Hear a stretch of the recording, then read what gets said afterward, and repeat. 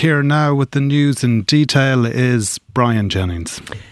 The Taoiseach Minister for Foreign Affairs, Micheál Martin, is holding talks in Dublin this morning with Philippe Lazzarini, who leads the UN Welfare Agency for Palestinian Refugees.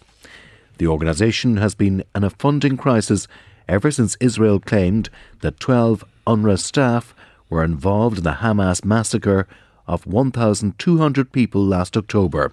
Our political correspondent, Paul Cunningham. The UN's Relief and Works Agency for Palestine Refugees was established in 1949, a year after the State of Israel was founded, and nearly the entire Gaza population now relies on UNRWA for basics including food, water and hygiene.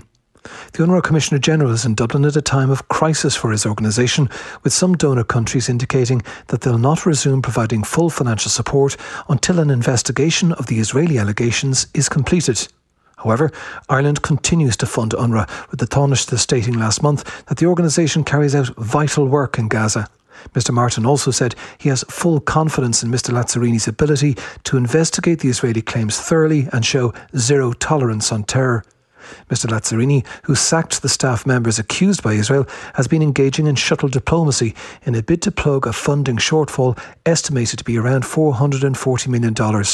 Mr Martin said last night he looked forward to discussing with Mr Lazzarini about UNRWA's needs and concerns.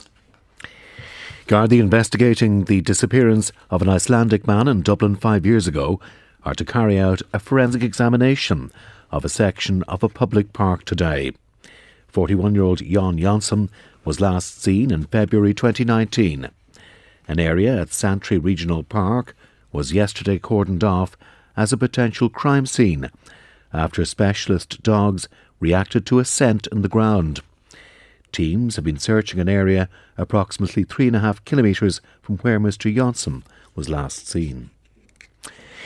In the United States, officials in Kansas City say 22 shooting victims have been taken to hospital after a mass shooting incident at a victory parade for the Super Bowl champions, the Kansas City Chiefs. One person is confirmed dead. 3 people are in police custody in connection with the incident. Our Washington correspondent, Sean Whelan. The National Football League's Super Bowl champions had just finished a homecoming parade when shooting started near Kansas City's main railway station. Police and fire department chiefs told a news conference that 22 people sustained gunshot wounds. 1 woman was killed. 7 other people are described as being in life-threatening condition. 9 children, aged between 6 and 15, were injured by gunfire and were taken to the city's children's hospital. They're all expected to survive. 3 people were taken into police custody in connection with the shooting. At least 1 armed man was tackled to the ground by members of the public as he attempted to flee the scene. Police have not offered any information on a possible motive. Sean Whelan, RTE News, Washington. Voters in England will go to the polls today for 2 more elections where Conservative seats could go to Labour. This follows other losses and will be a record number of defeats for any Tory government if it lost today's votes in Wellingborough and Kingswood. Our London correspondent, John Kilrain. Both Wellingborough in the East Midlands with a majority of 18,500 votes and Kingswood in the West Country with a majority of 11,000 would normally be safe Conservative seats. But Labour has overturned bigger majorities than that in recent months. And the Conservatives have now lost 4 by-elections to Labour and 3 to the Liberal Democrats while in power. Labour were in second place in both constituencies in the last general election and are favoured to win in both today's votes. But the party has been hit by a number of controversies, including the suspension of their candidate for the Rochdale by-election later this month after he made conspiracy theory claims against Israel. However, the Conservatives are also under threat from the right-wing party Reform UK, whose deputy leader is standing in Wellingborough. Reform UK is currently on 10% in the national polls. The results of the by-elections are due in the early hours of tomorrow morning. John Kilrain, RTE News, London. A US spaceship attempting a lunar landing lifted off this morning, the second such private-led effort this year, after the first ended in failure.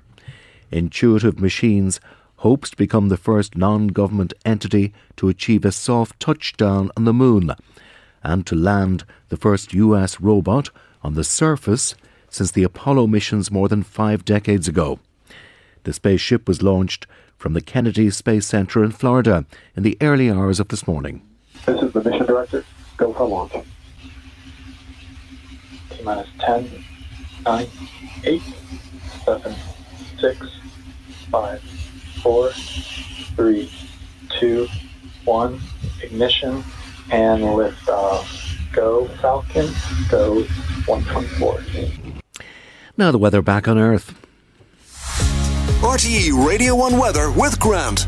For effective, efficient and balanced warmth throughout your home, choose Grant U-Flex underfloor heating. Visit grant.ie. Dull and misty this morning with outbreaks of rain and drizzle, along with some hill and coastal fog. A drier start in the west and southwest.